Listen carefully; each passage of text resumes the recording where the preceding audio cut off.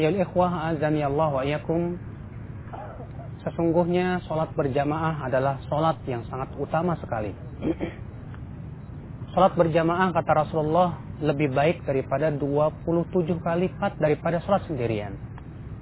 Beliau bersabda, sholatul jamaah afdal min sholatil fardhi bi 27 darajah. Sholat berjamaah itu lebih utama 27 kali lipat daripada sholat sendirian. Dan itu menunjukkan betapa agungnya sholat berjamaah. Oleh karena itulah akal Islam, seorang mukmin berusaha untuk berlomba-lomba di dalam melaksanakan sholat berjamaah. Karena sholat berjamaah adalah merupakan suatu perkara yang bisa memberikan kepada hati kita nutrisinya, kekuatannya. Bahkan seorang hamba dengan menjaga sholat berjamaah, insya Allah dia akan diberikan oleh Allah kekuatan untuk istiqomah dalam hidupnya. Sebutkan dalam hadis Nabi Shallallahu Alaihi Wasallam bahwa Rasulullah Shallallahu Alaihi Wasallam pernah bermimpi.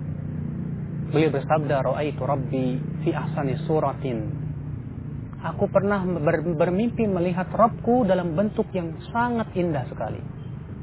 Faqala li, maka Allah berfirman kepadaku, "Ya Muhammad, atadri fima yaqtasimu fihi al-mala'ul a'la."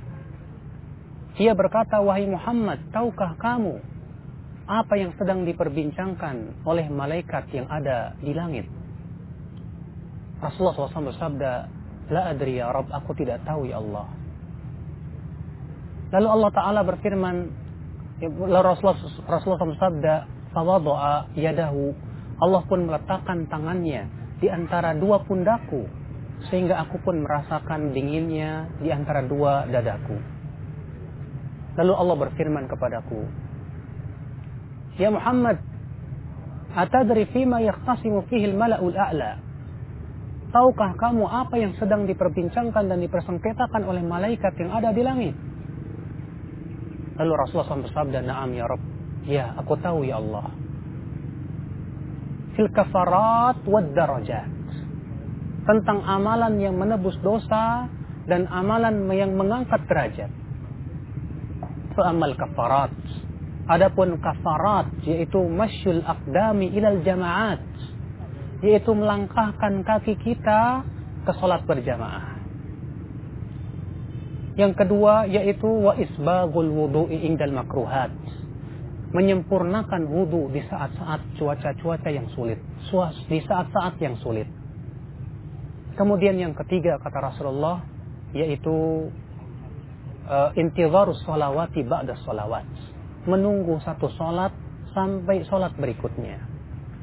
Lalu Allah Ta'ala berfirman, "Shadaqta ya Muhammad." Benar sekali apa yang engkau katakan wahai Muhammad. Benar sekali. Faman fa'ala dzalika, barang siapa yang melakukan itu, 'asha bi khairin wa mata bi khairin wa kana min khati'atihi kayaumi waladatu ummu. Siapa yang melakukan itu kata Allah, maka ia akan hidup dalam keadaan baik, mati pun dalam keadaan baik, dan dia bersih dari dosanya seperti dilahirkan oleh ibunya. Subhanallah.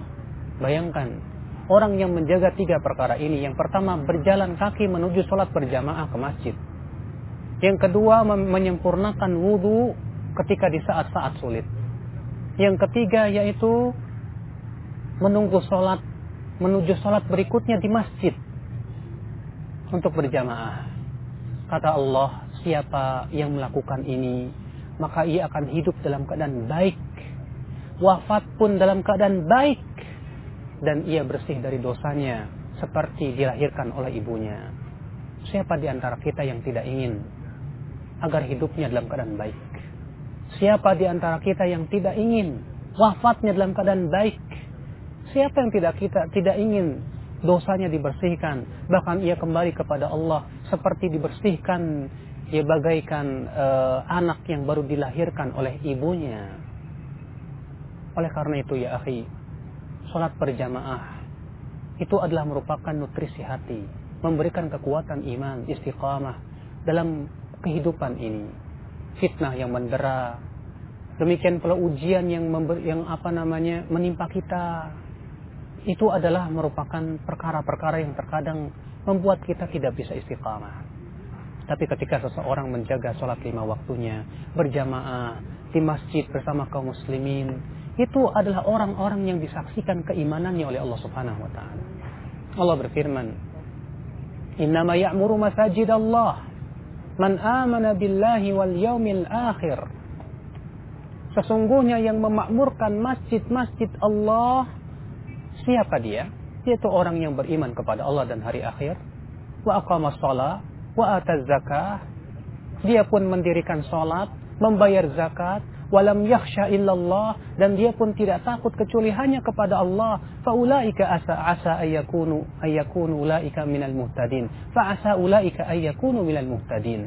Semoga mereka itu, kata Allah, termasuk orang-orang yang mendapatkan hidayah. Masya Allah. Allah mengatakan bahwa orang yang memakmurkan masjid adalah orang yang beriman kepada Allah dan hari akhirat, yang mendirikan sholat, membayar zakat, dan tidak takut kecuali hanya kepada Allah. Maka mereka lah orang-orang yang Allah sebutkan mendapatkan hidayah. Subhanallah, betapa besarnya ya akhi pahala sholat berjamaah. Oleh karena itulah marilah kita ramaikan masjid-masjid Allah untuk sholat berjamaah. Orang yang sholat berjamaah disebut tamu Allah. Bahkan ketika seseorang datang ke masjid, disebutkan dalam hadis tabashbashallahu lah, Allah pun akan menerimanya dengan senang hati. Seperti apa? Seperti orang yang lama tak bertemu dengan temannya tersebut. Allah gembira dengan hambanya yang datang ke masjid untuk sholat berjamaah ya akhi.